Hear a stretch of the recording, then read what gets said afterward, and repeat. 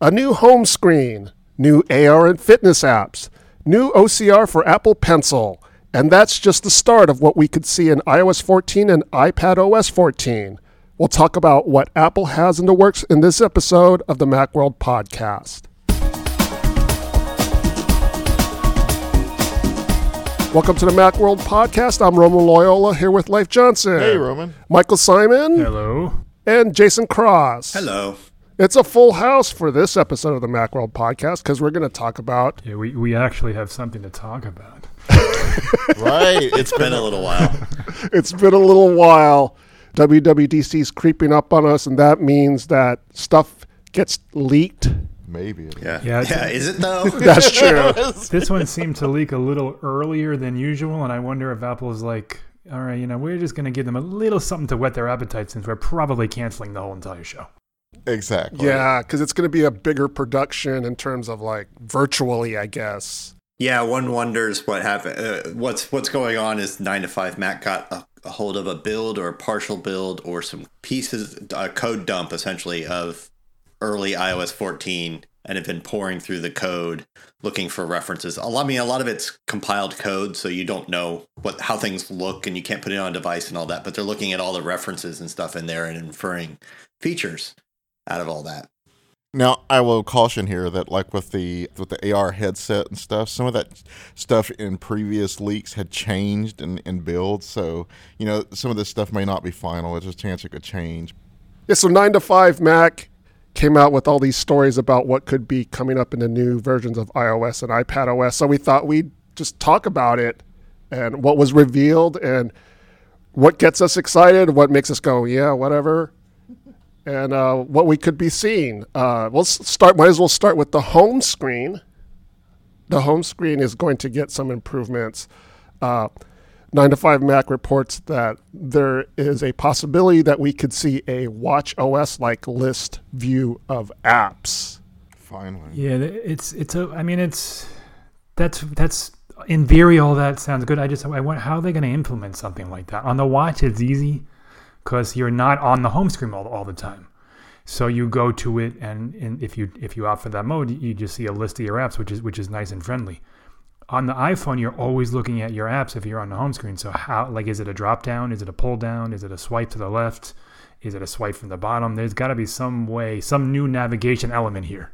It's not clear whether it's a different mode for your home screen or if it's a replacement for, like, if you swipe down somewhere in the middle of your screen, not from the edge. Now you get the search and Siri and Spotlight search page. Like, is it a replacement for that? Is it a replacement for the widgets page?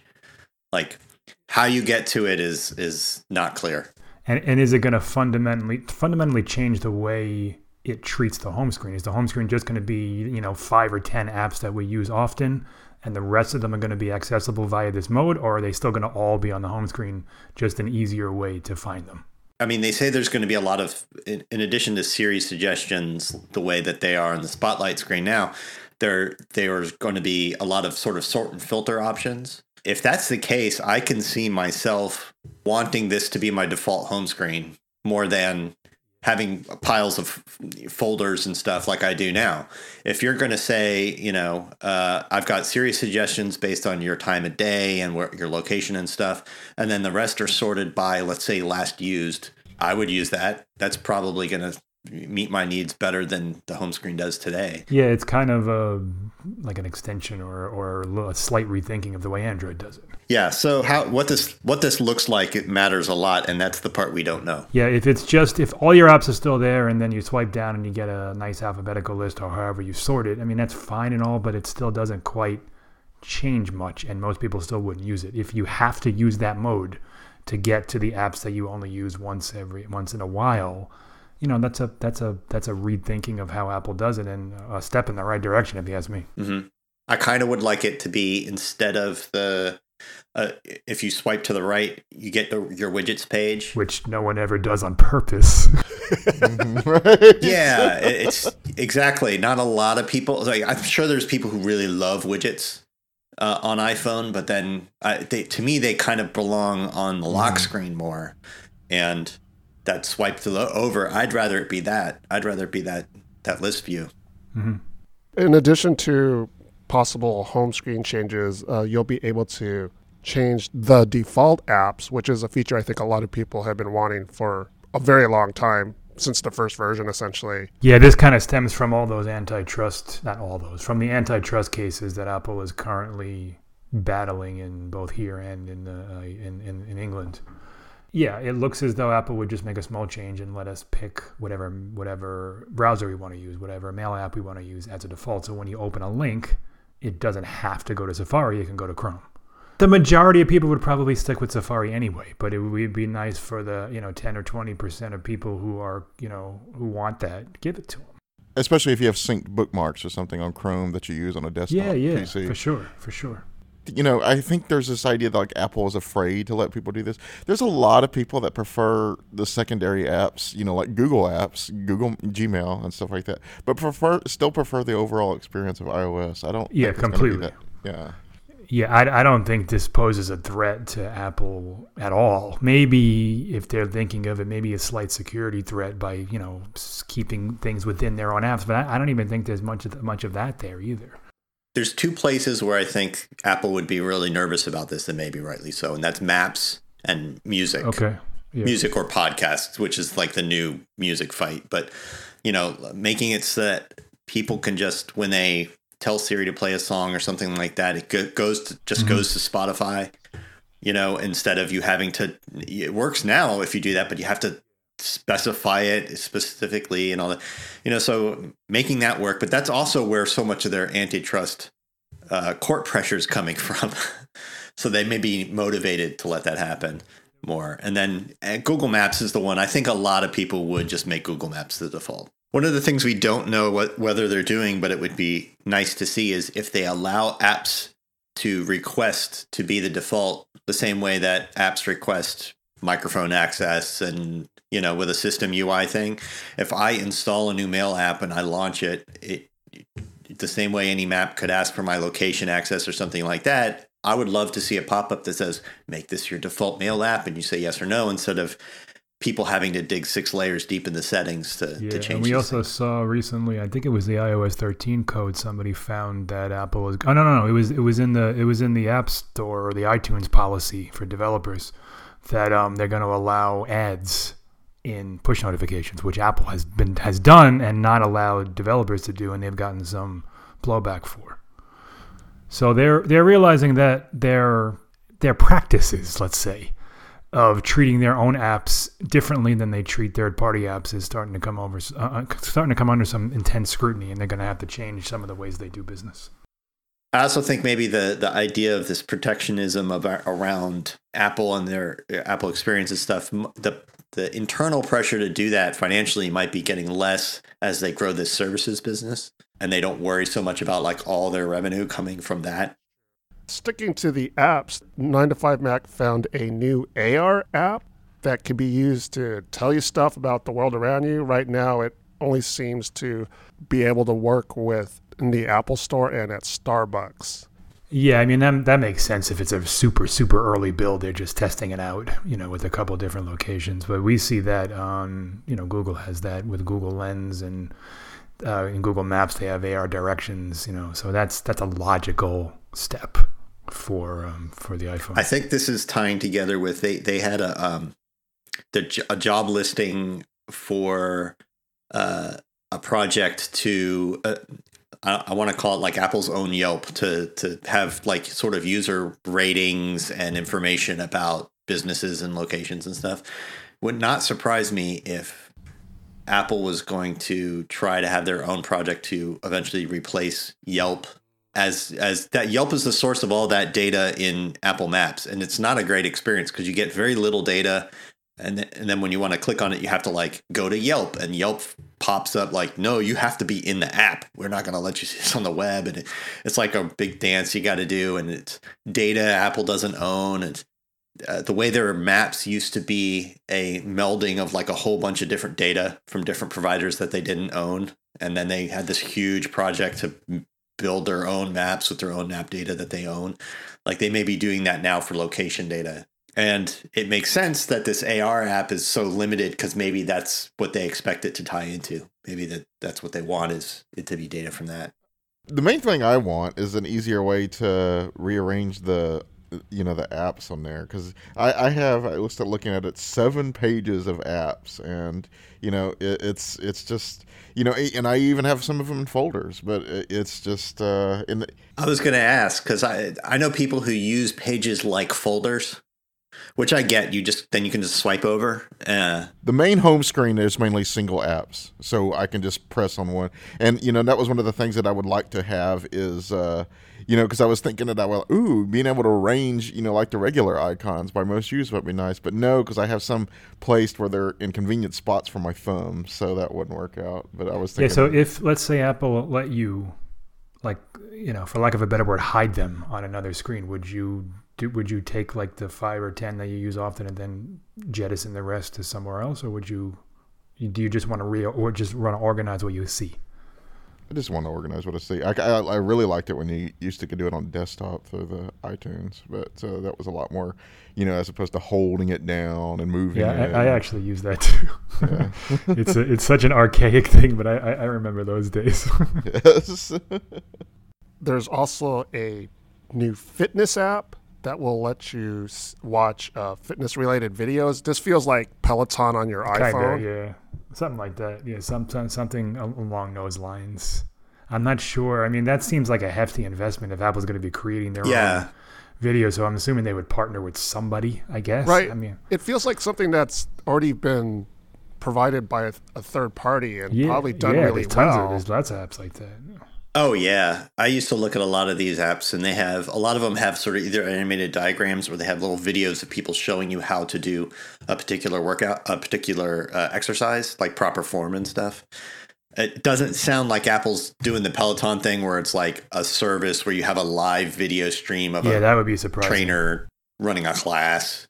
It sounds more like to get credit for doing push-ups, do that, But it also speaks to that maybe they're expanding the number of exercises Apple Watch will be able to recognize and give you credit for.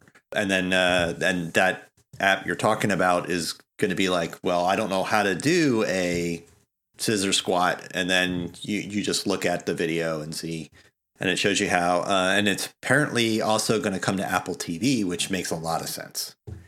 It'd be really cool if you could queue up 7 or 8 different exercises and watch the examples on your Apple TV while you sit in your living room. The Apple TV is kind of key if that's going to work, because people aren't going to be using their little tiny phones to watch exercise videos. They're more likely to put it or beam it or stream it on a television. How odd would it be if Apple decided to make that a service? It's not a crazy thought for $5 or $10 a month if they had a real robust library of videos and they constantly update it. I mean, it's a hefty investment. Yeah, that's more of a to justify that kind of service. They need that kind of thing. Yeah, I mean, that if you people talk about expect, Peloton has like 10 or 15 new classes every day. And that's just for biking. They also have yoga and they have running and they have, so that's a service you're really getting. If you use it, you're getting your money's worth. I mean, Apple can't say, okay, here's one video in 2 weeks and expect people to pay $10 a month for that. So if they would really have to invest time and energy into making that viable. One new feature that I'm kind of really looking forward to is the ability to retract the messages within messages. Yeah, that's cool. Not that I do that a lot, but it just seems like one of those kind of things that you kind of go, how come you couldn't do this before? Yeah, it's a Mac rumors rumor, and Gmail has something like that where you have I don't know what it is, 3 to 5 second window where you can unsend a message. Facebook Messenger too. Yes, so it would be something like that, and I mean there are times when I'm an adult, I don't send embarrassing texts anymore, but there are times when I send something like, oh crap, that's the wrong person. And if I instantly realized it and canceled it, or something is spelt wrong or whatever it is, it's a cool feature. It would probably be limited to iMessage, because once the SMS carriers get involved, then all bets are off. But it would be a cool feature and a nice addition to iMessage. Yeah, lots of other interesting stuff apparently coming to iMessage, like being able to @ people, and stuff like that. I think they're trying to turn it more into, I don't want to say a social network, but a more robust than a replacement for SMS texting. And there's been evidence since macOS Catalina that they're doing a Catalyst version of messages for the Mac. It didn't end up shipping in Catalina at all, but I really want to see that, because on your Mac, Messages doesn't have half the features it does on iOS. And if they're doing all this other additional stuff, like, I really just want one Messages experience. There was also, I think this was 9 to 5 Mac, revealed a grid switcher, which is kind of a new that was a multitasking Twitter screen. thing. That's right. It was Twitter. That was Twitter. Not all of these are 9 to 5 Mac, as Mike pointed out. One of them was from Mac Rumors. This one was from a Twitter user. I forget the Twitter. Ben Geskin. Okay, that's right. He's a pretty solid leaker, and this was a video he showed, so it's definitely there. Whether it was a really good concept or he claims it was an early iOS 14 build, but it basically brought the iPad multitasking grid switcher to the iPhone, which that makes sense too. What I'm wondering is, now that there's a rumor that the iPhone is going to be, the iPhone 11 or 12 Pro Max is 6.7 inches, which is sizable. Are they going to finally allow split screen multitasking on the iPhone? Is this window that they showed a precursor to allowing that? Listen, I don't use multitasking all that much on my Android phones, but it's nice to have on the occasion that I do need it. And there are some times when I actually do try to write articles on my phone with a Bluetooth keyboard. And, just being able to have the app where I'm writing in one little section and like the web page or something on the top would be really nice. And I could definitely see that working. Yeah, right. As you say, it's useful in certain instances. But it would also kind of move the iPhone over towards being like a miniature tablet of sorts. Yeah, my guess is Apple won't do that. My guess is this. Yeah, I mean, it's just in part because they have the iPad. Like, part of the reason nobody else does is because they can't make a successful tablet. But Apple, I mean, it's the iPad, and then there's everybody else. So, and as Apple continues to distinguish the iPad more by giving it more notebook-like features, I think the ability to sort of have two apps open at once and do stuff, it's one of those things where I'd love to have the options. I myself wrote an editorial where I was saying, like, basically, why do you need an iPad mini? You got the iPhone. That extra bit of screen space on the iPad mini, even though it is a very similar screen size, the width makes a big difference when you're trying to multitask and stuff. But it's nice to have that option if I needed an emergency for work and stuff, for multitasking and everything. So there is that. On iPadOS, there are new iPad cursors that are kind of Mac-like, and this kind of goes in hand with the mouse support. And hopefully they're going to, change I did read when I wrote my rumors that they were going to introduce some new gestures too that'll make them more like pressing something on a, like with a regular Magic Mouse. So that's good, because you kind of have to adapt to using a mouse on an iPad as it is right now, because they're trying to use the touch gestures, and it's kind of awkward sometimes. Like, you actually have to double click to select something, that kind of, if you want a little snippet of text. So that takes some getting used to. So hopefully it feels more natural, but definitely shows that they're adapting. Yeah, it's very much an accessibility feature now, and it looks like they're making it a real feature where it does things like the mouse cursor changes depending on where it is. Like, if it's in text, it becomes the bar. If it's on a link, it becomes the little hand. All those things that you expect to see on a Mac and doesn't happen right now on an iPad. That's all where it's apparently going. So, and I'm psyched about that. The iPad, if they really want us to treat the iPad as it could be a laptop replacement, it really absolutely needs I know. I was waiting for your comment. We don't have time for this tangent, Jason. Yeah. Yeah. Apparently, there are some strong feelings about this particular feature.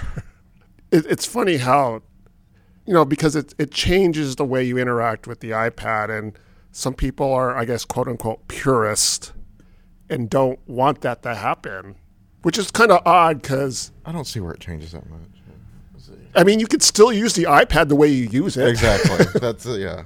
Yeah, exactly. As long as it doesn't take away from that, but even more than that, now that they're expecting developers to use the same frameworks to make iPad apps as they do Mac apps, it's getting to be that an app developer needs to think about touch, and they need to think about, well, I have a cursor with that can right click. I have cursor selection and dragging and all those things. If you have to do all of that in the same framework anyway, a developer does, then they might as well enable it on that other device. And it may be one of those reasons why Catalyst is right now it's very specifically like, bring your iPad app to the Mac, not iPhone app. And it may always be that way, because it might be as they spread iPadOS away from iOS more. Another kind of UI enhancement for iPadOS is if you're using the Apple Pencil, there will be new text translation. So if you write something, the iPad can know that it's a word. That's way overdue. Yeah, that almost kind of like, it didn't already do that. Yeah, I don't know how that didn't launch when the Pencil launched. Multiple apps have that, yeah. Notes. It does that in Notes and something else, but this is apparently just a system-wide framework. Yeah. The thing is in Notes, I believe, is that it can read your handwriting, whereas it doesn't actually convert it. Other apps will actually convert it. There's one, MyScript Nebo, that as you write, it converts it into, rich text or plain text, I guess it would be. The problem is I have with that, here's a secret. Well, it's not a secret to anybody that works here. I still write by hand a lot. You still do. I still catch you writing on a big old pad of stuff. As I get older, it gets harder for me to think on a keyboard. I don't know why, but I can write by hand pretty quickly. But the thing is that, so I usually write by the pen because I can just do the very quick stuff, because I can write by hand almost as fast as I can type. But the thing is, if you're using an Apple Pencil on a screen, you have to do that perfect, it has to be able to read it. So you can't, I think my handwriting is legible, but the thing is, what I consider legible is not going to show up very well. The iPad is going to have a hard time interpreting in that. And so while I'm happy to see that, it's still a slow process, relatively slow compared to what you would see if you were seeing me writing with a pen on a legal pad. And it's a step in the right direction, though. I understand these are small steps. I also believe there need to be some improvements to the Apple Pencil itself. While it's still great in order for it to feel like a real pen, but it mainly has to do with the tip. Yeah, and just take what you just said about like the difference between I'm writing in bold block writing or I'm actually just writing out my thoughts quickly, and can it understand that, and multiply that times all the languages that Apple has to support internationally. That's a big that's a heavy burden to lift.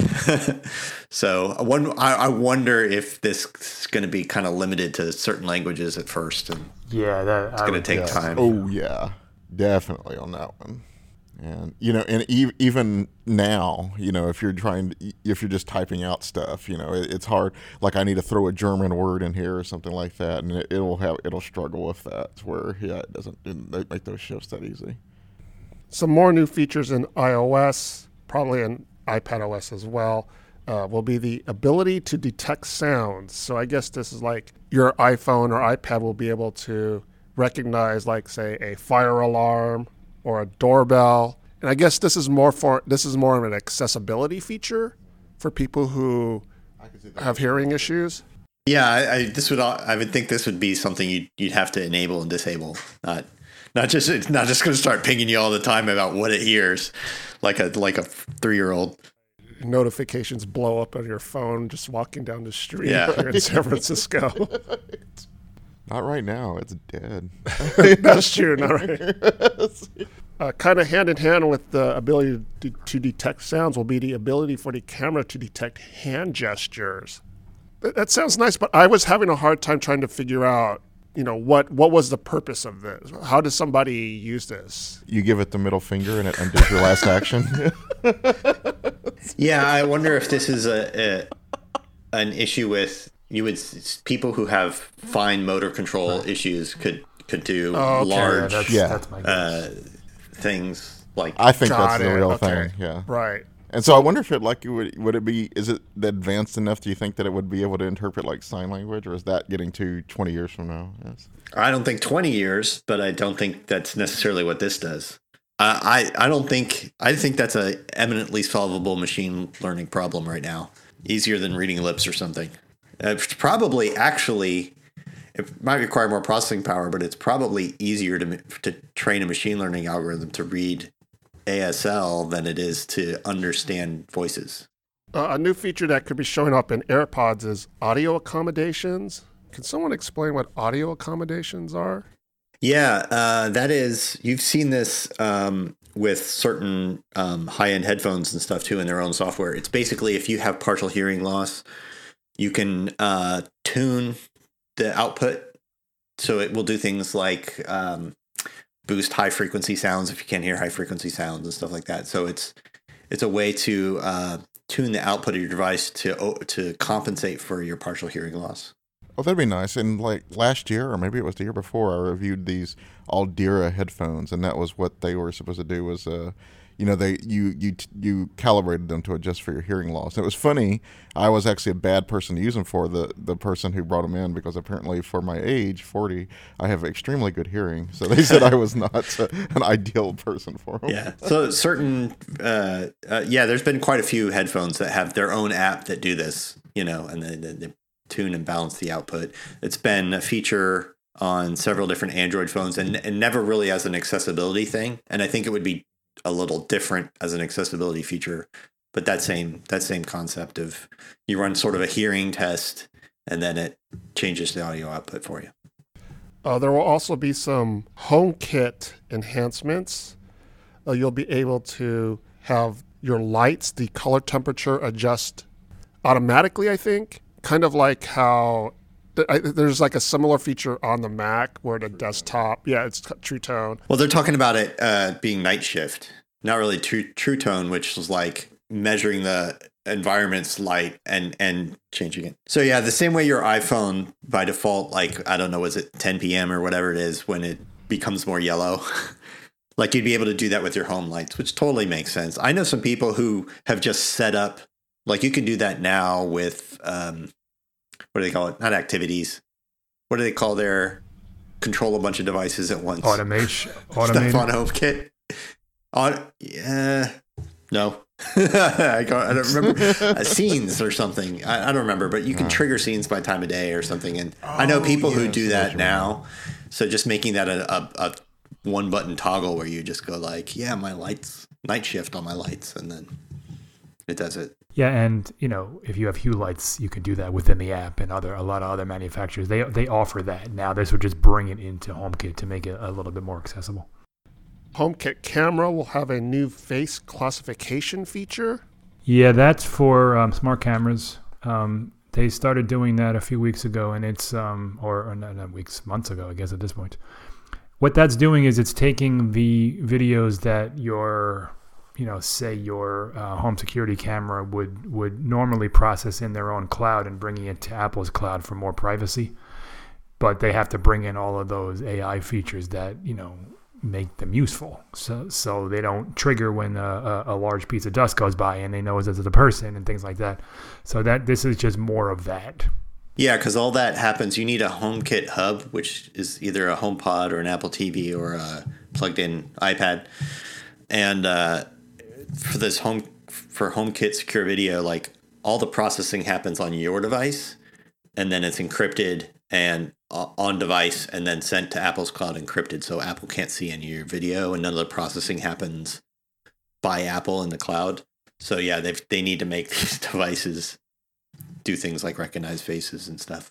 tvOS will have a new permanent audio output option, which is another one of those things where you kind of go, you didn't already do that. Yeah, it's weird. I've been using HDMI forever, and I didn't really realize that. Yeah, if you use AirPlay, Every time you start Apple TV, you got to pick the source over and over and over again. Just bizarre. So yeah, they're gonna allegedly change that, which is, it seems like a duh. Of course they should do that. So this is by no means a comprehensive list of features that are going to be out. There will be plenty of other features. This is just some of the features that 9to5Mac, Mac Rumors. And we don't know how young, for lack of a better word, this code is. Yeah, some of this stuff may not show up immediately. Some of this stuff may not show up at all. Or some of it, maybe it'll all ship at the same time. Who knows? But yeah, it's still kind of up in the air. It's all tentative. We'll learn sooner or later when these new features will be revealed, probably at WWDC. Yeah, which might be a virtual trade show at this point.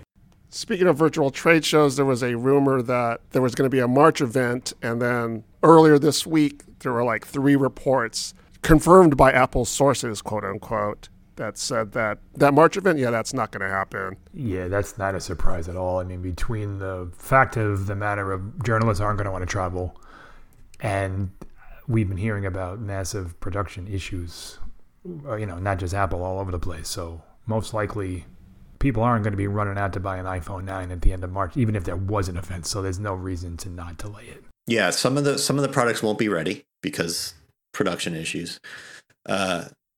Coronavirus is a big problem, and the Santa Clara County, which is where Apple is, has forbidden any gatherings of more than 1,000 people until April 1st for the next 3 weeks, which would hit Apple's event. So between all that, but we wonder, are they going to just do an event later? Are they going to wait for all this stuff for WWDC? If that even happens, do they just start releasing stuff online, which they do sometimes, just, put up a page on the site? Who knows? It seems like the iPhone SE 2. I was seeing on Twitter where somebody was saying that nothing that they were going to announce at that event was anything they could just announce in a press release. And I was like, I don't know about that. That may or may not be true, but the fact of the matter is Apple events generate buzz, and they need that buzz. People go crazy over them. They make headlines. It's marketing, yeah. And without them, it's just not the same. If the iPhone 9 appears online tomorrow, it's not the same as, let's have an event and cover it. And then the other products like the Apple, they had the Apple tags coming up. There's apparently some over-the-ear Apple headphones, which this new build they found a couple of little icons of. But they did last fall, they did several sort of relatively big items like AirPods Pro, just straight released them online. And they just kind of released them online, said, with a marketing page and some videos. Yeah, the iPhone SE2 probably could get away with a press release, but certainly not the 12. Exactly, yeah. And the people who are going to be hyped about that, they're going to see a million TV commercials and stuff too. There are also some rumors about the Apple Watch, Series 6 and Apple Watch OS 7. One new feature that could be happening is the ability for the watch to read blood oxygen levels, and then also doing sleep tracking. Yeah, that. Both of those things are, kind of an obvious addition. The sleep tracking is way overdue.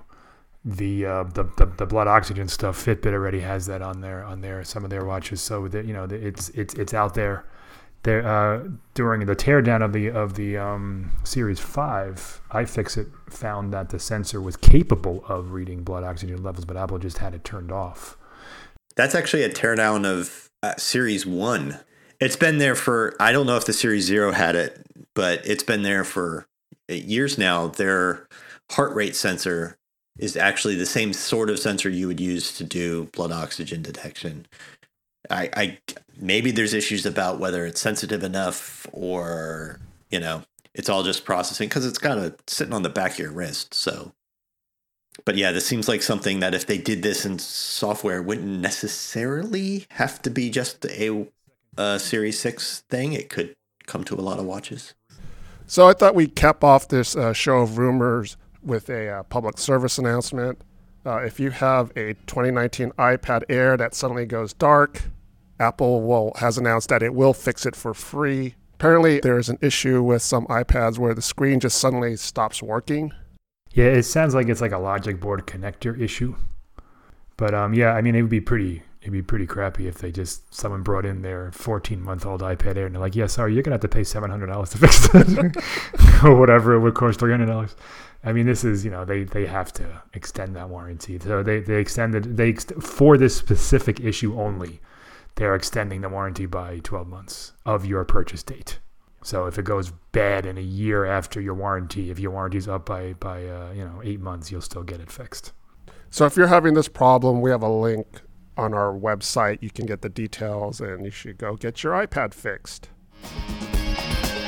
That does it for this week's episode of the Macworld Podcast, episode 689. We're almost at 700. I want to thank Michael Simon. Thank you. Thanks to Jason Cross. Thank you.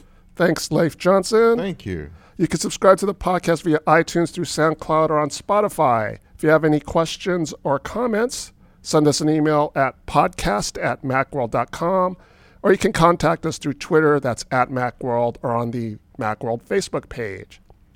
Join us in the next episode of the Macworld Podcast as we talk about the latest news and happenings in the world of Apple. See y'all next time.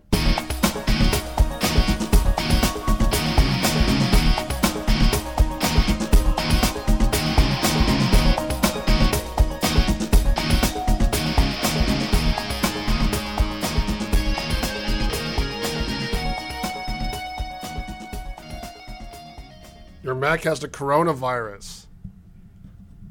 It's not even a funny joke now. Right? I was thinking it myself. I said that and I went, that wasn't funny. I was like, It's not even funny anymore. It's just kind of a thing.